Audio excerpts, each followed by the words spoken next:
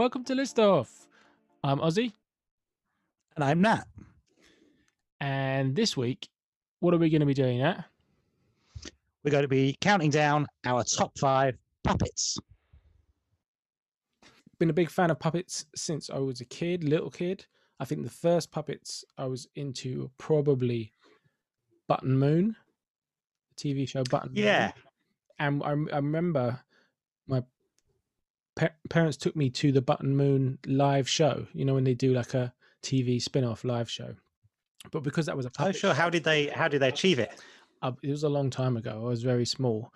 But I assume they were bigger than the puppets were on the stage because it was at the Lyric in Hammersmith, so it was a big theatre.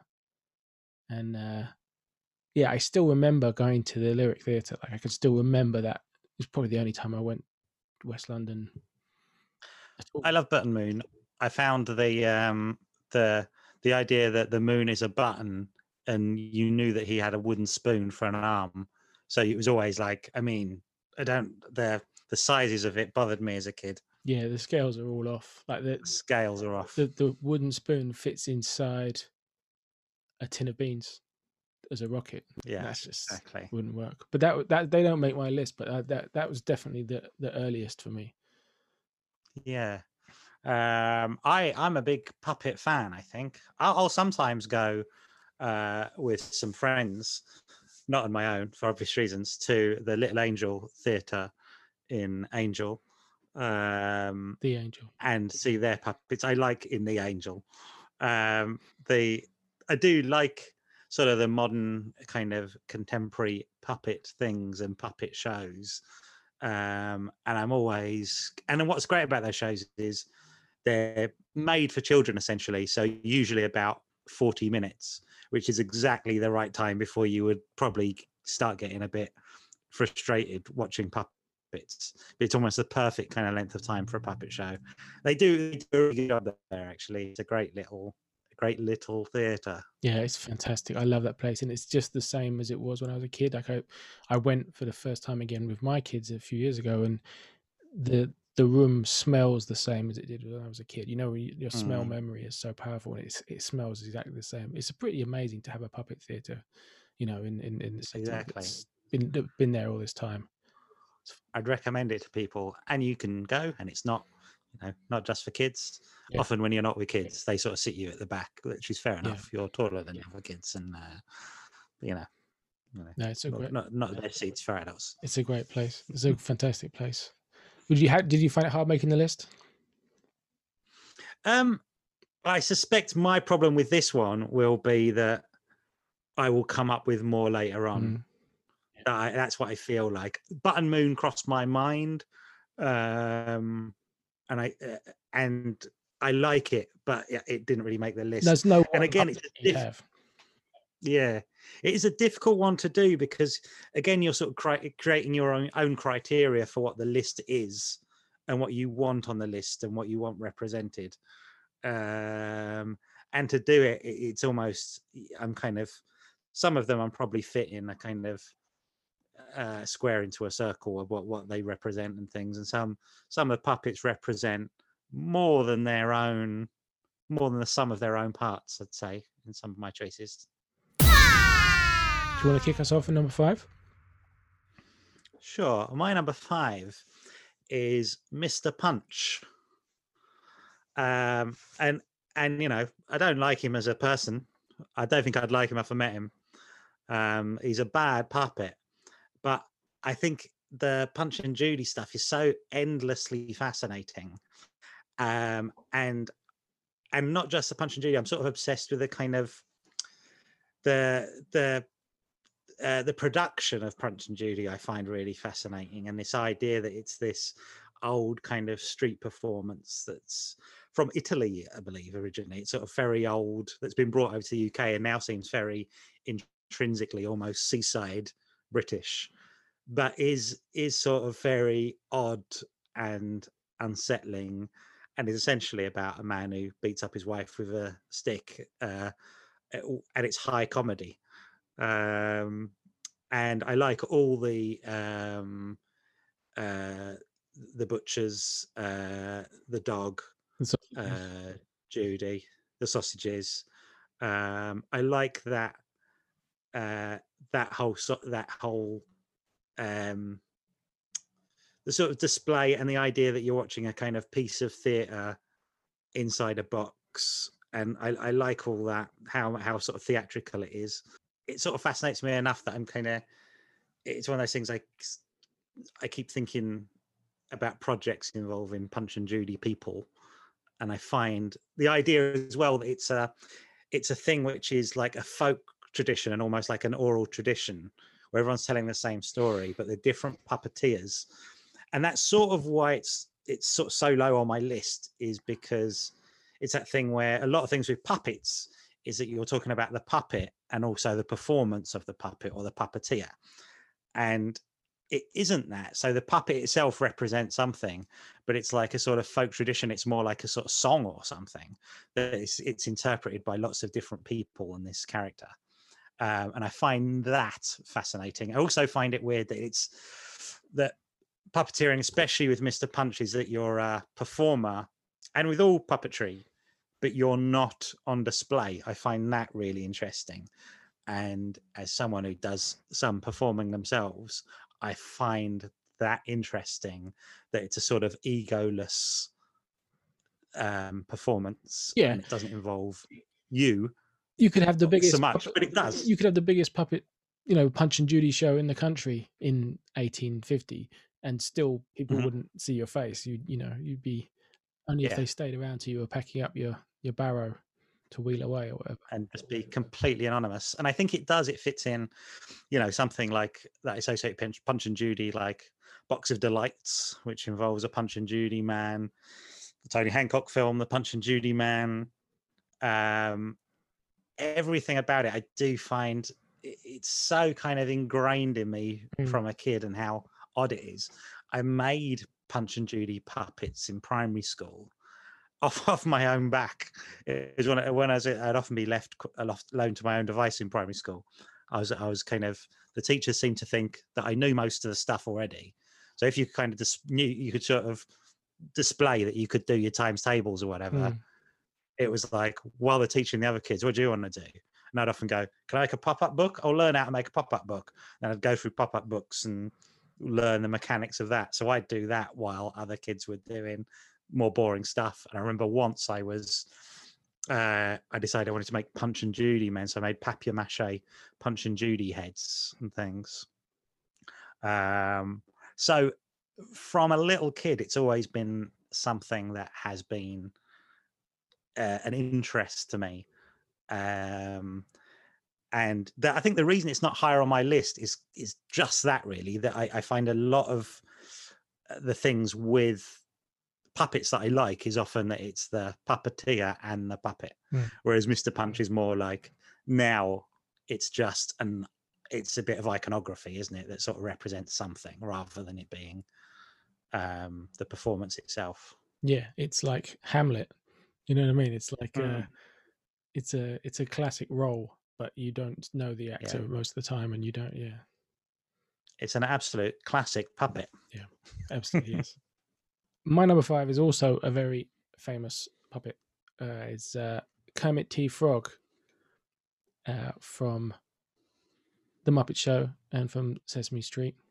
I've got to have Kermit because he's just the most expressive, I think, of all these puppets, or one of the most expressive, because of his spindly arms, where he's like, wiggles them all around on the end of his poles, and his kind of very maneuverable neck and in mouth, his kind of beak, whatever, he can do so much. And Jim Henson was such a master puppeteer that he could convey such a crazy range of emotion and reactions with him. I mean, this is a character that's like very calm and collected, and then completely freaks out, and he can do the full spectrum. And he spends so much time being like, oh yeah, that's cool, oh yeah, that's good, all right, okay. And then having these like screaming freakouts on the opposite end of the spectrum, and marry that all up into a character that really works. It's just incredible.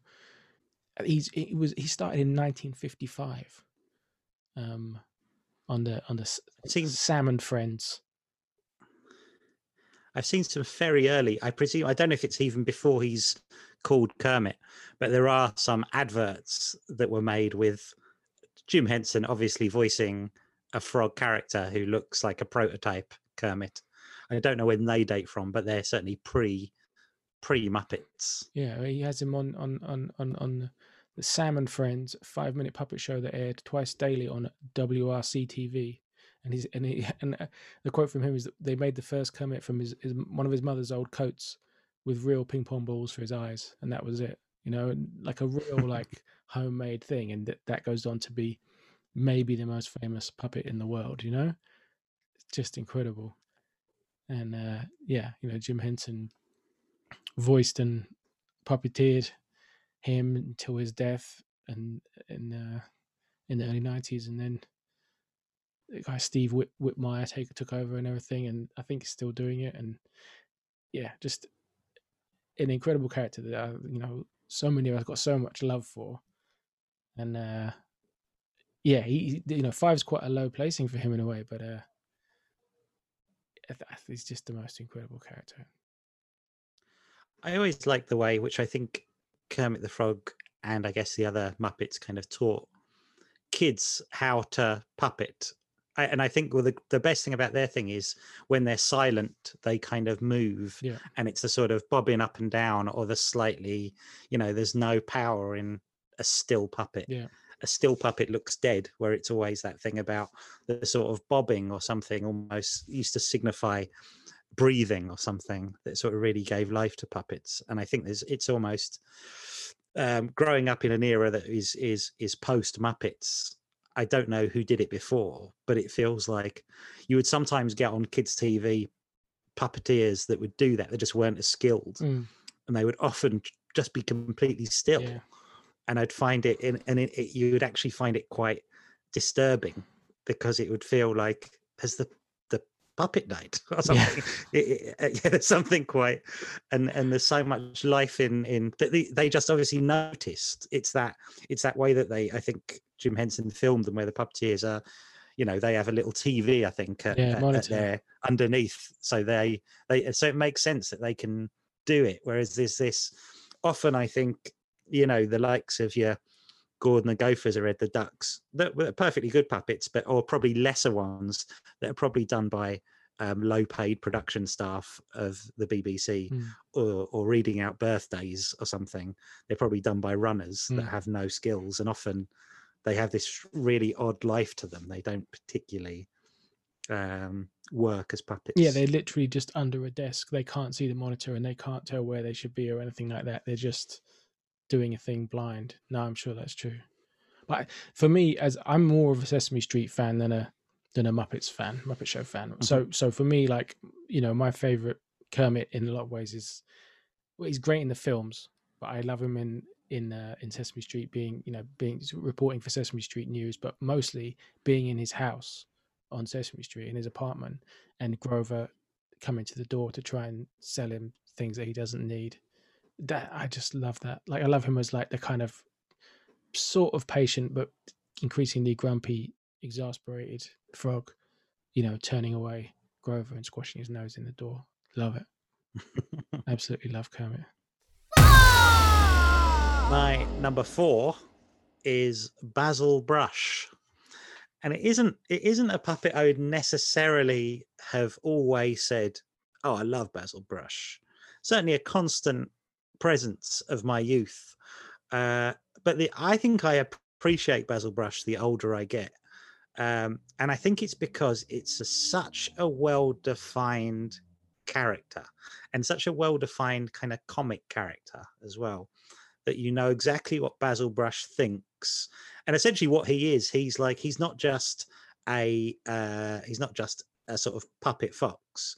He is almost like an upper class puppet fox. He's almost certainly modeled on someone like Terry Thomas, right, and plays that same sort of part. And as a kid, I liked Basil Brush, but he was then off air for an awful lot of it, and I didn't think an awful lot about him.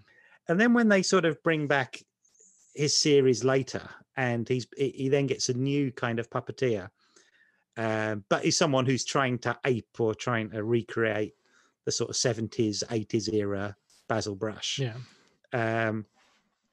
He those shows were so kind of wild, and I'd watch them and go, this is good stuff. And a couple of years ago he was on he did a show at the Edinburgh Festival, and it was one of those things where I had to see it. I just found it, like, the idea of being in the same room as Basil Brush I found really exciting. And as much as anything else, it's just that thing where out of nowhere I didn't really realize how much I liked it. And one of the things I think about Basil Brush is how great Basil Brush would be to write for, in the way that you would write for, like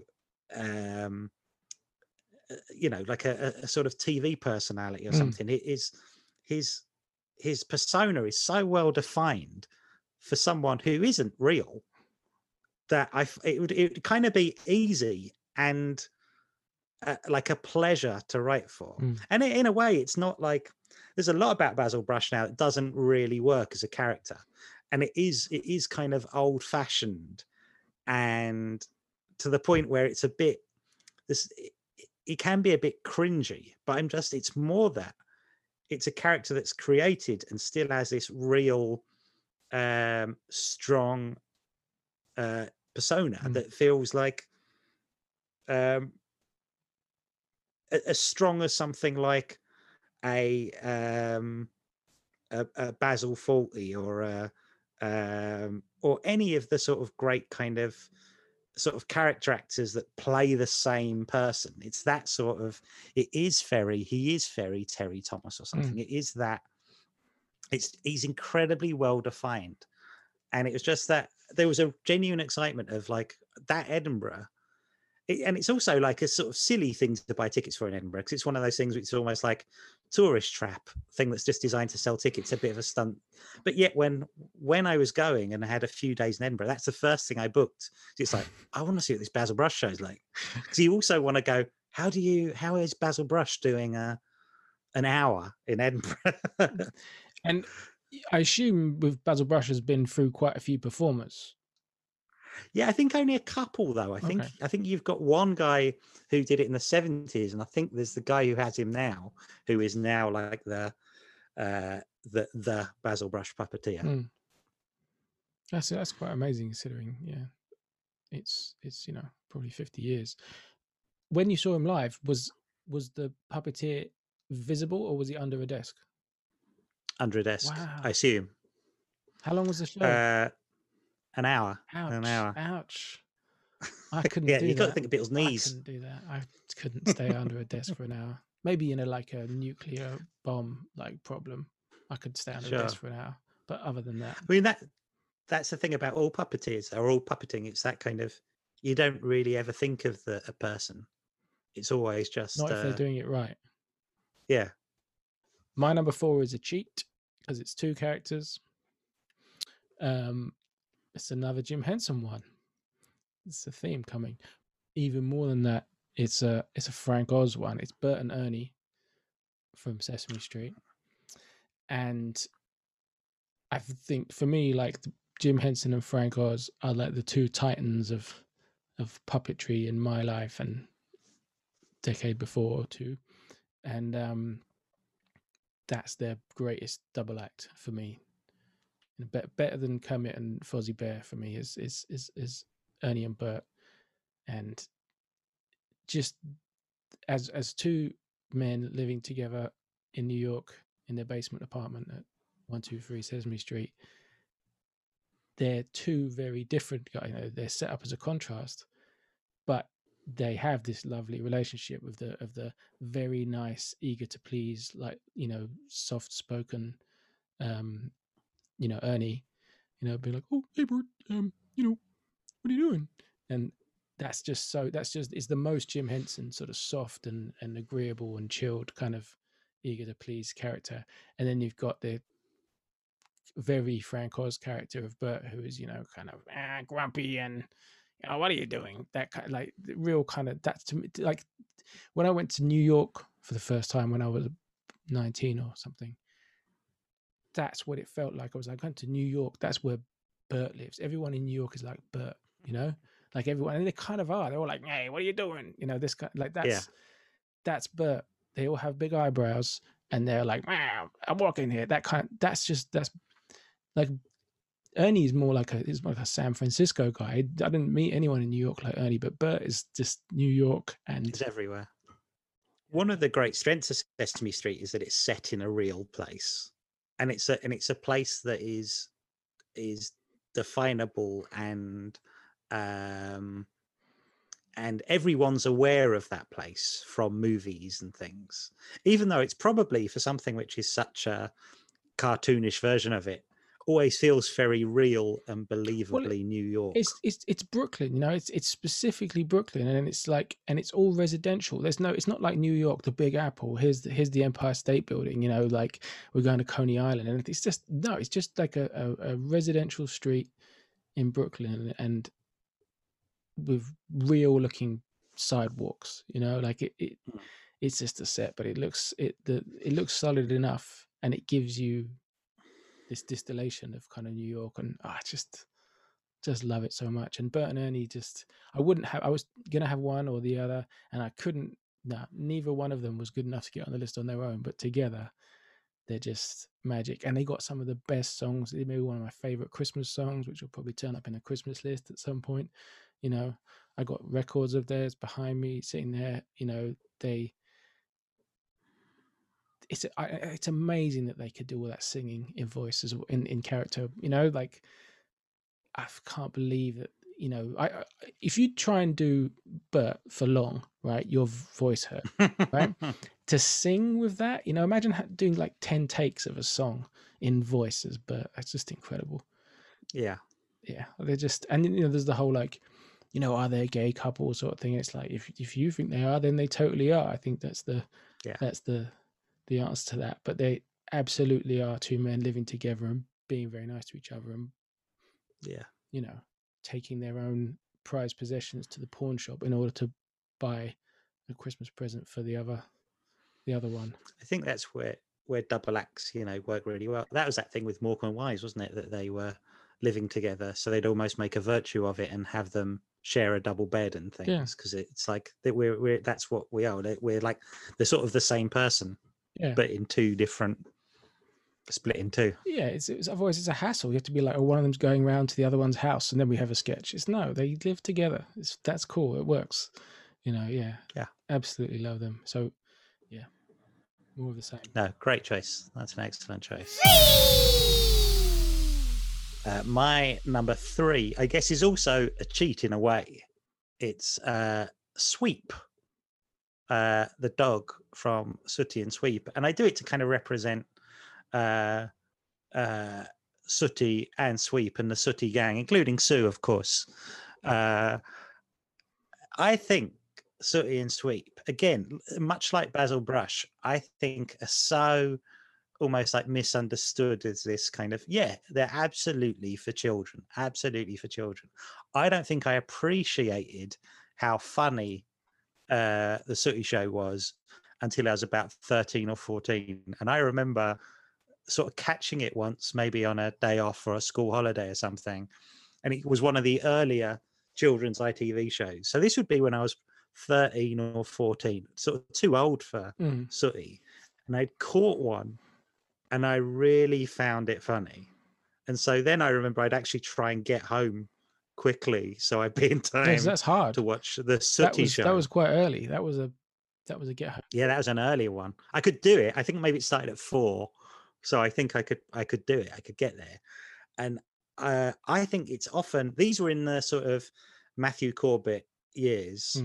I think he was Harry Corbett first, I think did Sooty Edition, and I think Matthew Corbett's a son. Yeah. But they were such funny shows. And again, Sweep is a noisy, squeaky dog. Sooty, of course, the thing is that he talks much quieter. He does talk, but he only really talks in whispers. And the most talkative member of the crew is Sue, the panda bear. She's like the translator. Something. Yeah, which is always one of those things I liked as a kid, that she's Sue S00, and it's like, oh right, yeah, because she's from China, she's a panda bear, and it was the Didn't realize that. Good one. yeah. Whereas you think, um, it was always a little neat. Oh, I get it. She's a panda. He's a dog. He's a bear. There we go. We've got a little Sue. But yeah, no, I just think it's a great show. And again, it's something that I could kind of say that later because of how funny I found it at a time when I should be shrugging it off and being like, "What an awful show," or being a bit too cool for school. I think it was a really genuinely funny show, and much funnier than shows that were more obviously comic based. We do a lot of agreeing with each other on this, right? I'm going to disagree with you here. I really never liked Sooty and Sweep. Never liked any of that. I agree, Sweep's the best one, but I never liked it. I didn't like it as a kid, and I haven't found later that I thought it was really good. Maybe I need to reappraise it, but it didn't. It was like, oh, when's the good TV gonna come on? That it never was something I was into. Never. I think it was. I think it was something I grew out of, and then grew back into. And I remember being like, "Oh, this is really funny. This is really well done." That's what I did with Sesame Street. Like, I liked Sesame Street as a little kid, and then I was like, it's boring. I don't want. I remember my cousin, who's 4 years younger than me, would watch it, and I'd be like, I don't want to watch Sesame Street. It's so rubbish. And then by the time I was like 11 or 12, I was like, Sesame Street is amazing. I love the music. I love the the characters. I love the jokes. I just loved it. So you can do that. You can, like, in that sort of, like, I don't know, 5 to 10 bit where you're trying to be like, no, I'm not into that anymore. That's for babies, and lose all these things, and then hopefully you can get some of them back. But Yeah, Sooty, not for me. there's something quite funny about a man who is obviously spraying himself with a water pistol whilst having a go at himself for spraying himself with a water pistol. There's something about that sort of, and it is that thing where so much sort of puppetry and certainly like ventriloquism and a lot of that stuff that's done now is done in a sort of slightly ironic kind of postmodern way, whereas that's something which is doing it as well, but it's not. It doesn't make a big deal of it. It doesn't really wink to the camera. It's almost that partly what's funny is that you're doing this, and yet you're having a row with someone, telling them whatever you do, don't do this thing, whilst part of your body is literally It's definitely disobeying you. classic comedy, classic slapstick. But no, show didn't work for me. I wasn't a fan. I like that you've got these kind of classic British things in there, though, because I really haven't, as much as I had all them growing up. So what's your number 3? My number 3, and you may be seeing a pattern emerging here. My number 3 is a puppet from Frank Oz on Sesame Street, and it is your old buddy Grover.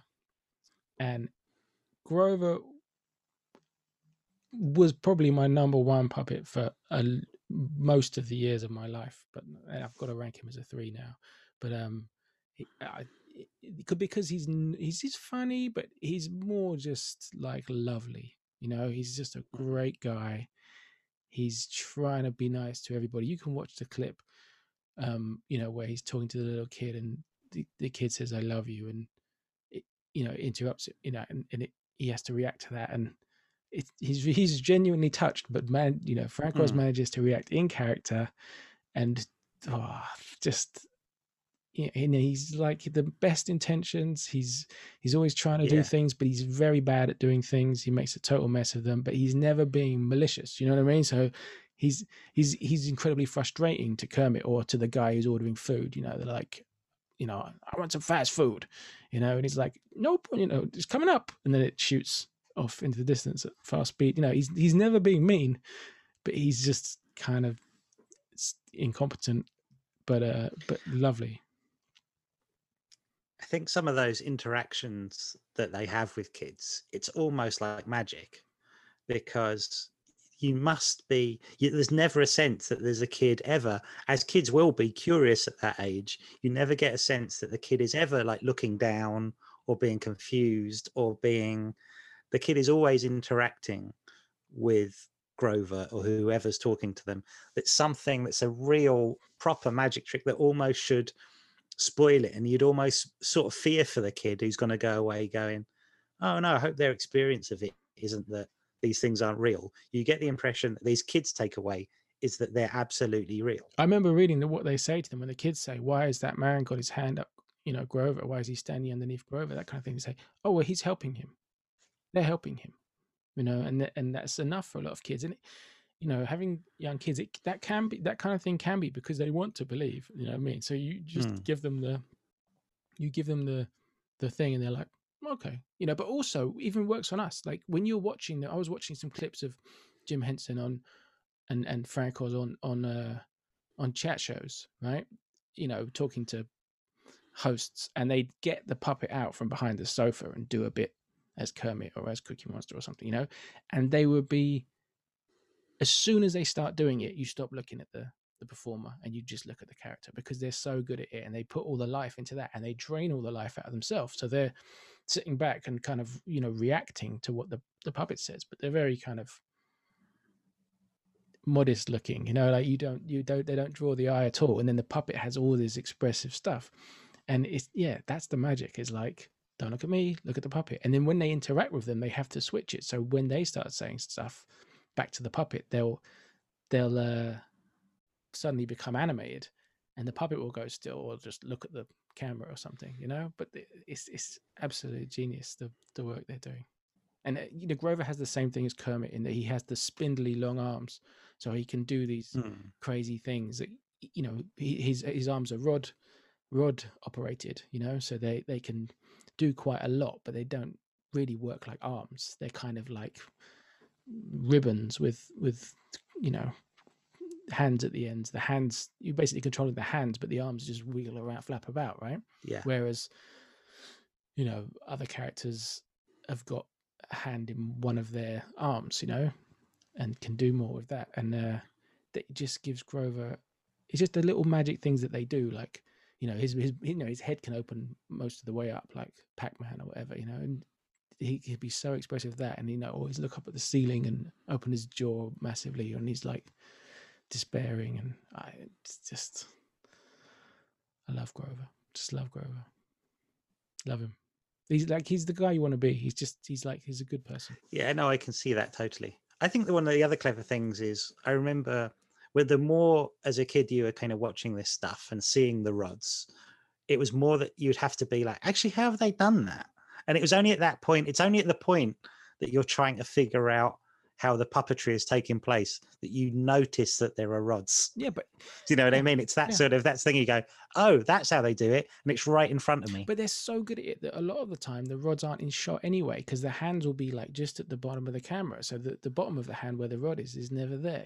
It's like Big Bird has one arm has Carol Spinney's arm in it, right, and the hand, and the other arm is like a dead arm, and there's a fishing wire, fishing line joining the two of them together via the head. So when this arm goes up, the other arm goes down, and you don't see that fishing line hardly ever. So it's like real magic, because the other real hand is up inside Big Bird's head, operating the eyes and everything. Of course. Like that stuff they're just masters, and they're so good at it, My number 2 is, again, sort of a bit of a cheat, but you'll probably appreciate why. It's Yoda, the Frank Oz operated Yoda. And again, sort of proven, I wanted to have something Frank Oz in it. And kind of for the same reasons. I think Frank Oz is one of those people who's such a kind of talent. And I think of someone who does that, sort of does everything, and is this kind of avuncular figure in the culture who is always kind of behind all these things, and became a film director in the 80s and sort of this comic director, and is this sort of comedian and puppeteer, but also being good at them all. It's not like someone who just does it, tries to do a bit of everything. And I really wanted some sort of Frank Oz representation in my list. And I wanted to do Yoda just because it's something which is, there's so much life in that Yoda puppet, which again, it's doing it, but in that kind of fantasy world, and again, tricking the eye. And it's never really done better in Star Wars or in any of the other things Lucas did with later. The sort of things like, even things like the Dark Crystal, they do it by having all the characters are puppets. And there's bits of Yoda which are done to trick the eye, sometimes with Deep Roy, of course, doing little bits of running and things. But there's a lot of, it's mainly just this bit of puppetry. And one of the things that when they made Yoda CGI, it was one of those things people kind of didn't like it. But still, there's an element of puppetry within that CGI. There isn't. There's Also, it's still Frank Oz. Also, it's literally still Frank Oz on set. Yeah. For Phantom Menace, it was all done with the puppet, and then they replaced it afterwards with the CGI, and which wasn't the case in the following two prequels. They didn't. Yeah. They didn't even have him there. And you are losing something, and it is sort of why, you know, they kind of bring him back now, or when they're doing things in like the Mandalorian, to have the kind of what they call the baby Yoda, is that thing where it's sort of important that it's a puppet. Everything is done with puppets again, because you know you're losing something. But I think the kind of performance of that character in I mean, of course, the Star Wars world isn't realistic. It's going to have lots of little monsters or creatures or that aren't human looking, but it is probably the most successful idea that you totally buy into. And of course you go, oh, it's a puppet. Of course you do. If you of course you can intellectualize it and know exactly what it is, but it doesn't mean that it's not real within the scenes. Yeah. It doesn't mean that when he's acting against Mark Hamill that it doesn't feel like a real performance. And it's probably, you're probably going to have to give Mark Hamill some props for that as well, because it's, all those scenes are really good, and it's funny, and it's a funny character who then you have to take seriously. So it becomes this sort of performance where it's someone doing something comic and then doing something serious. It's like it's proper. It's acting. It's acting with a puppet. I just want to say my number 2 is also Yoda, in my effort to have it all Frank Oz. Frank Oz and Catherine Mullen, who does the spare hand of Yoda, and I think does all his facial stuff, his eyes and all that, because there's a lot of moving parts in his face. And also Yoda was designed by a guy called Stuart Freeborn at Lucasfilm. Not Jim Henson. A lot of people think it's Jim Henson. It's not, but yeah, like Yoda, the thing with Yoda of being like vocally, it's pretty similar to Grover, kind of similar to Fozzie Bear, like it's but it's so funny. Like it has a big range, and that it's the weirdest thing that in Empire Strikes Back, every Star Wars film has the kind of light relief city characters, right? And they have the serious sort of gravitas, serious characters, right? In Empire Strikes Back, Yoda is both of them. Yoda is the like silly, like knocking things over and all that stuff, like throwing all this stuff out of his bag. He's the silly character. He's the Jar Jar Binks, and he's also the Alec Guinness. You know what I mean? He's also the Obi-Wan Kenobi. He's both of those things, and he switches like that. There's scenes where he's all laughing, and then he's like, and goes, I can't teach him that stuff. That he switches like that. And yeah, Mark Hamill has to switch with it. They're just incredible scenes. Like the idea that it's like a small latexy puppet that's doing all this stuff. And it could be a lot of people's favorite character in the whole series. Like he's well up there for me, Yeah. Proper magic. And he also remains, for the people that take Star Wars very seriously, they wouldn't see that character as being silly at all. Right. So the guys who they might hate Ewoks, or they might hate Jar Jar Binks or whatever, or they might be like me and kind of hate C-3PO, like, I like how he looks, but and he fits the But but yeah, Yoda. I never hear anyone slating off Yoda, but that's a puppet. It's a puppet with silly gags. Yeah.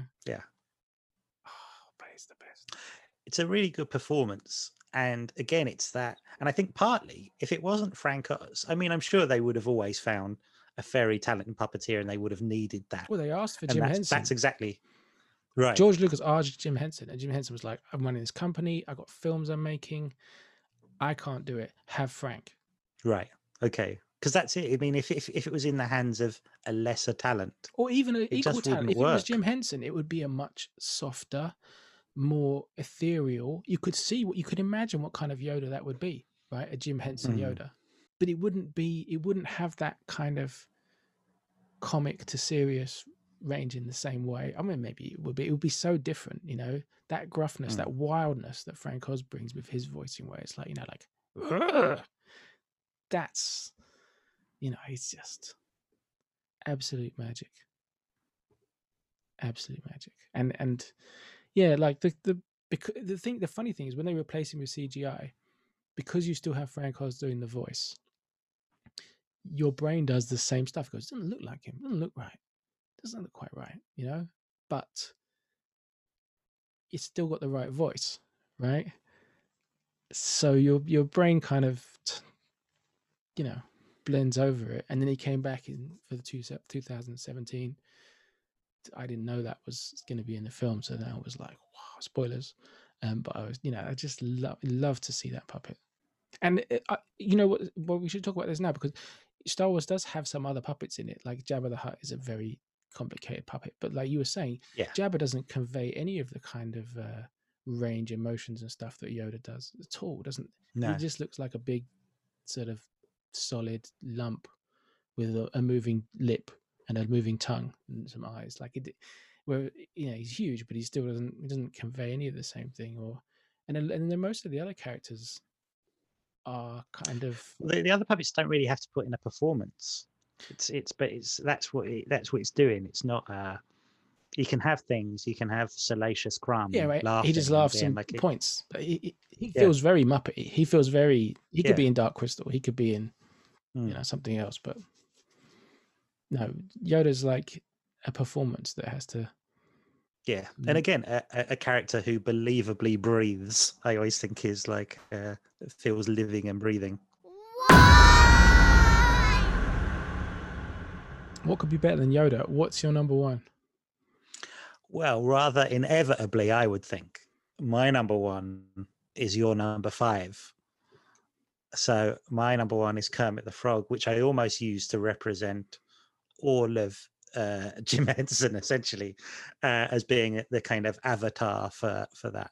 And I think it's more that there's something upsetting about the Muppets not being real. There's something that's deeply unsettling about the idea of it. And I don't particularly like talking about it now. I find it quite I read Bruce Forsyth's autobiography about 10 or 15 years ago, because of course I did. Of course. And there's a bit where he's talking about being on the Muppet Show and talking about leaving and seeing all the Muppets hanging up and how eerie it was.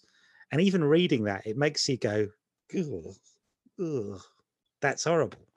Because they're sort of quite believable. It sounds childish in a way, but there's something that you kind of like we're talking about with those kids talking to Grover. It's that you can kind of imbue so much life into them. And also, I think the main thing, like I consider myself a Muppet fan, but I am far from being like, there's a lot of Muppet stuff that I don't like. And I feel now there's an element to lots of people who are Muppet fans almost see it as a bit like, it's people don't like you being a bit negative about some of the stuff, but I find some of it that it's almost like I want better from it. Some of it is brilliant, and there's bits of it where you're a bit like, that's not really good enough, that's not good enough. And I think the big turning point, I think, for me was that Muppets Remember Jim Henson thing after Jim Henson died, which I think is just such a kind of incredibly moving TV show, which is all done with puppets. And I defy anyone not to be in tears by the end of it, because it's such a real thing, and it's about puppets dealing with grief and also trying to explain what death is to children. And this, it's sort of quite a, I don't know, it's a incredibly kind of like brilliant bit. Like, it's, for me, when people, like, for me, I'm not a big fan of Muppets Christmas Carol. I think it's all right. I think it's all right. I think it's mid-level Muppets. You're gonna get some hate. Um, You're gonna get some hate mail for that. but like, I think I don't dislike it. I think it's like middling. Yet the Muppets, the great achievement of the Muppets is the Muppets Remember Jim Henson. Yeah. That is I think that's the height of it. And I think they're in, like, I really like the Muppet Show, and I really like, because I like that sort of music hall vaudeville thing with those characters. Really appeals to my sensibilities. I really like seeing a thing, especially made in that era with those kind of guest stars. It appeals to me. It appeals to things I like. I like the Muppet Show a lot. But like you say, I think one of the best things about Jim Henson is Sesame Street. I think Sesame Street is also this sort of, is a genuinely magical show, which is better than all the other, like, it's probably the best thing that they've done. It's probably better than the Muppet Show. It's got much more, it's just as funny, and it's more magic because of that kind of interaction with kids, and because it's sort of believable. The Muppet Show is a really good comedy show. Yeah.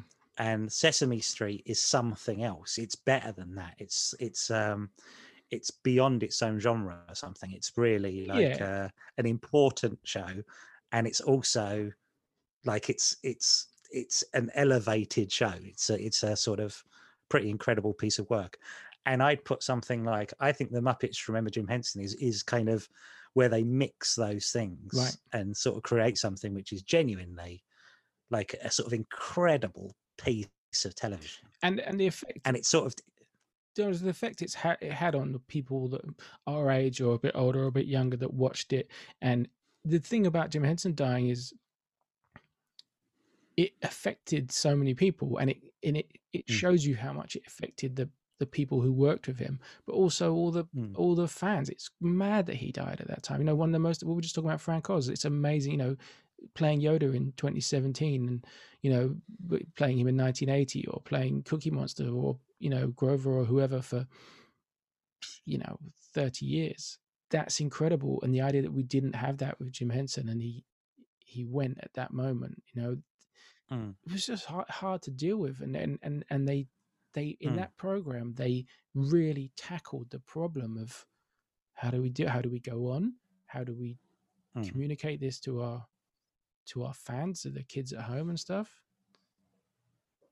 It's astonishing. And, you know, they'd already done it on Sesame Street as well, because they had Mr. Hooper dying, you know, and they deal with that. It's not as moving, but that attitude of like, well, death happens, we're going to incorporate that into our thing. And I think about things now. I think about how many kids there are around the world who are crazy Black Panther fans, you know, and having had Chadwick Boseman dying last year, they're going to keep using the character or something. They're not sure. They haven't said, but I don't think they're not going to be saying, hey, kids at home, this guy's died, and it's not the character, it's the actor, but we need to deal with, you know, and he was important, and this is how to be able to communicate that to your audience, that stuff, and take that responsibility for it.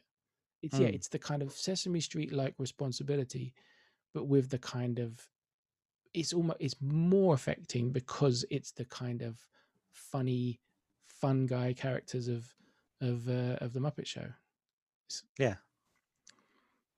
I think that's the height of it, and it's almost like the height of culture. It's like it's such a huge achievement, I think. And I think that's why I'd have it as mine. I mean, it's a bit of a cheat because I've basically incorporated the entire Henson Company into my number one choice. But you probably did what I did, which is go through all the Muppets and be like, there's all these great Muppets, you know, yeah, Fozzie Bear's great, Ralph's great, you know, Rolf's great, you know, I like Beaker. I even like, what's the guy, Pepe, the Oh King yeah, Prawn. like That's prawn. the last great one, right? That was like the 90s one. Brilliant. And then there's so many little characters. Some people crazy about the Swedish Chef or whatever, or like there's so many great characters, but it seems totally like churlish to be like pick anyone other than Kermit, because Hmm. he just sums up the whole thing, and he He represents does. himself as well. Yeah, and he's the sort of in fact, he isn't always a great guy. He's a human being. Yeah. He's not. He's got that like but he's a good person, but he's not like the best. He's not perfect by any means. You were just talking about kind of being the thing of being bigger culturally, being this huge cultural thing. What Jim Henson does and everything, and with the sort of two twin things of the Muppet Show and Sesame Street. But to me, it ranks with the absolute titans of American kids culture of the mostly second half of the 20th century. Your Charles Schultz and your Carl Sandburgs and your I don't know, something like Mr. Rogers doesn't transfer to this country in the same way, but those absolutely huge Dr. Zeus, like that would be me. It'd be like Schultz, Dr. Zeus, Jim Henson, Maurice Sendak, yeah. But I love Maurice Sendak, but the number of his books that are phenomenal isn't that great in my opinion, because he changes his art style so much and stuff. But yeah, no, he's brilliant. But it's this sort of like PBS worthy for the people, educational, wholesome, but witty, like really smart, intelligent people making it, that covers all those things. It's an incredible feeling that comes up in that kind of 50s, 60s America for kids.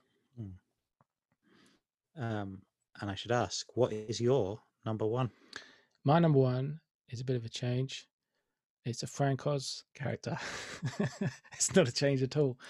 It's a puppet whose name is Sydney, or Sid. That's his real name, but he's better known as Cookie Monster. And like I said, I would have had Grover as number one a few years ago, and maybe I would have had Yoda as number one when I was a young man, But I watch Sesame Street with my kids, and I play Sesame Street records with my kids, and Cookie Monster's just irrepressible childlikeness, and not mean childlike as when people say like innocent and lovely and all that, like impulsive, completely lacking in sense, just wants what they want, eats everything. Like that's what having little kids is like having a bunch of Cookie Monsters around. And I love him. It's just the most like exuberant performance. The puppet is amazing. There's a thing now. This is the thing where Frank Oz. It's another Frank Oz one, right? There's the voice and the puppetry, right? And he is one where there's one hand inside the face, doing the mouth. The eyes are just googly eyes. So when you wiggle, the eyes wiggle around, right? And the other hand is in the left hand. The left hand of Cookie Monster, and his right hand is generally just pinned to his chest, or if they want the right hand for something, somebody else has to operate that, right? And the guy who does the voice now, what's he called? He's David Rudman. He's cool. He does the voice really good, right? But he can't do the puppeteering as well, because there's a thing with Cookie Monster that Frank Oz does where the hand, his hands are kind of feathery, and they have kind of feathery fluff coming off, because it's a fluffy monster. They have fluffy bit coming off the end, almost like nails. And he does this kind of like flappy hand thing, and he drums his fingers on the desk, and he kind of combs his beard as if he's, finding crumbs and stuff. And when he eats it, the hand, what he does with his hand, not the hand inside the puppet face, but the free hand, is magic. Like, he puts so much personality into that hand. It's like the hand itself should get some kind of Oscar or something, like both hands of Frank Oz are master actors, and it's Cookie Monster, phenomenal. He's got the best songs, Sears for Cookies, obviously famous one, but my favorite song of his on the Sears Cookie album, which is sitting behind me, is a duet with another great character, is Count Von Count, voiced by Jerry Nelson, so he's not one of the big two, and he does a version of If I Knew You Were Coming, I'd Have Baked a Cake. And Cookie Monster's like, if me knew you were coming, me to bake the cake. 1 cake, bake the cake. 2 cakes, bake the cake. 3 cakes. And it's just and he's like, how'd you do? How'd you do? How'd you do? 3, how'd you do's? It's the best stuff. And you imagine these guys are big shout out to Joe Raposo, who wrote all the Sesame Street songs and stuff. But these guys were going into the studio and recording their puppet characters. And I want to know, they must have taken the puppet in, right? There's no way they just recorded them in a vocal booth with a microphone. I think you kind of need it as well. Like you probably need it to get into the right voice and things. Totally. I can't. But I'm not sure you could do it. I want to see like a yourself. montage video, like the We Are the World video, but with the Sesame Street characters in the studio with headphones on, like recording their parts. No, I don't know what to say about Cookie Monster. He's still great. He's still on Sesame Street. He's on the Furchester Hotel that the BBC make. That's a spin-off. My kids love him. I love him. To me, he's the most Frank Oz of all the Frank Oz. He doesn't have the range of Yoda. You know, he's not as tender and emotionally meaningful as Grover or Bert or something. You know, with those emotional moments, he's pretty basic, but he's just like to me the most magic, the most, even more so than Yoda. It's like I look at Cookie Monster and I'm like, that's a guy I know. I love that guy. He's got the most charisma in the world. I love that guy, and he has a character. You know, like he's a person. Sure. And not to diminish what you've just said, but it's also great when he puts cookies in his mouth and they crumble up. It's great when he puts cookies in his mouth. And you know, they can't use real cookies, so they have to bake these kind of like crazy cookies with funny recipes with hot glue as the chips, so they don't damage the mouth and stuff. I've read a thing which was like for Furchester Hotel now they bake 200 or 600 of these huge cookies a week just for filming. Mad. You know what though, on something like that they'd have to struggle to get them away from the kids. I don't think I'd be able to see those 600 cookies without being kind of a bit trying to grab one or just trying to have a pinch of one of these cookies that Cookie Monster would otherwise scoff. Do you remember when you used to go to the NFT bar on the Thames on the waterfront? Yeah. And they sold those giant cookies. Yes. And you, as a kid, you could see them through the window, and you'd want one because they looked like Cookie Monster cookies. They were so big. They never tasted that good, but you really wanted them because there was the only place I remember seeing cookies that big. Oh, big, you know, Cookie Monster mouth-sized cookies. I don't know. I just like, and I watched all the clips of, because the character had been around, like evolving through the 60s. They had this green monster with sharp teeth in an advert that Jim Henson was doing, and then, you know, then he was in some other IBM like internal training video joke thing where he's like, there's a coffee machine and it blows up and he tries to eat bits of it and stuff. And yeah, it's not quite Cookie Monster. And then when they start Sesame Street, they're like, well, we just use this monster that will take the sharp teeth out and we'll make him blue, and you know, and then they give it to, then he hands it over to Frank Oz, and that's where the magic happens. It's like the collaboration between Henson and Frank Oz is the magic of all these things. So I have picked the most unvaried list, but I went through everything and was just like, no, I can't get any of these other guys into my list. I can't take any of these out. You've got a top 5 Frank Oz. I got Henson does 1.5 and Frank Oz does 3.5. Okay. All but right. Basically, I just couldn't. I mean, the other ones that I was trying to get in,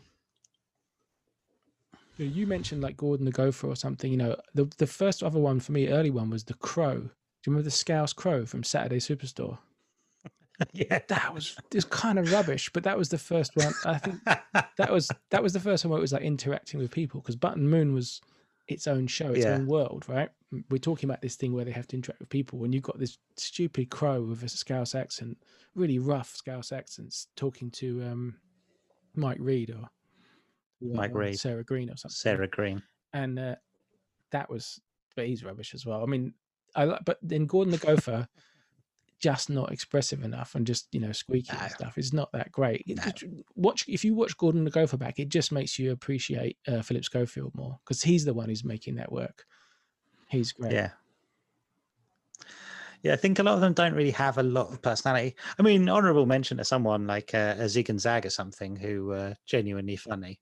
I like Cosmo and Dibs, although that's very much a BBC trying to do Sesame Street show. Yeah, Cosmo and Dibs are weird because they're always looking down. They're like looking down at the. They never look up. There must have been something about the puppet where they couldn't do it, and they're just constantly looking down at the floor. Very weird. Like they just couldn't quite get there. I had some ones from films, like the Rock Biter from Neverending Story. Yeah, that's a puppet. Yeah, it's a nice. But it's kind of a stationary puppet. Ludo from Labyrinth. There's a lot in Labyrinth, but that's the one I like best. And that's the only one that I thought of that is a person inside puppet, like Big Bird. You know, a person inside with a hand up to do the face and a hand outside. Like, I like him. The one I was trying to squeeze into my top 5 was George from Rainbow. As his Wikipedia says very, very clearly, he is an effeminate anthropomorphic pink hippo, which is amazing thing to be in the 70s. I'm still fond of George. I still think George is funny. Sure. Rather than the more showboaty Zippy. Zippy's voice is annoying. But you know, the same guy did the voice for both of them at the same time. Like, you know, so he was operating one of them but doing both their voices. He's someone whose name I would know at some point in the past. Roy Skelton.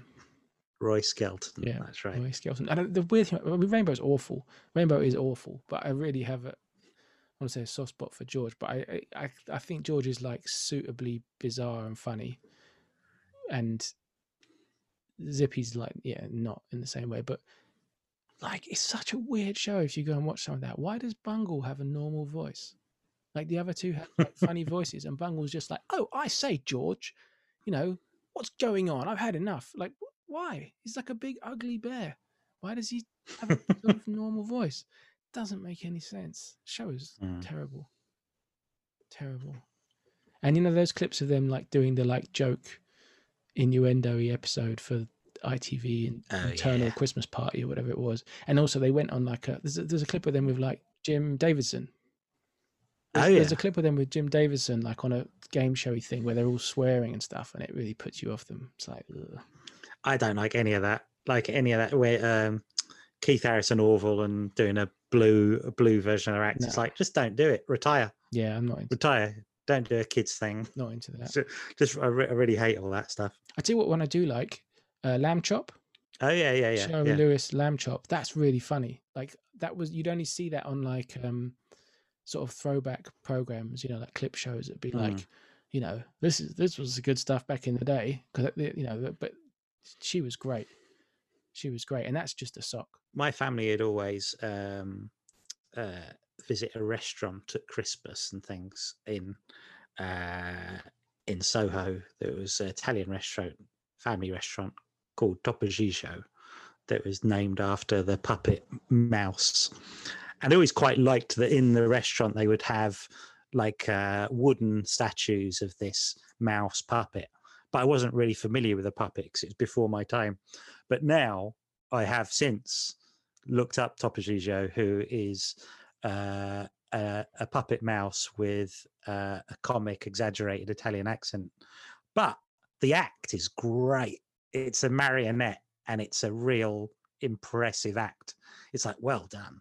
And you see it at places like, I've seen it done on Sunday night at London Palladium and things. And you go, it must be tiny for the audience, but it is it's a really impressive act. That's like the Topoggio act. That's like watching the Lamb Chop at the London Palladium or something. It's like, it's literally a sock on this woman's arm on a huge stage.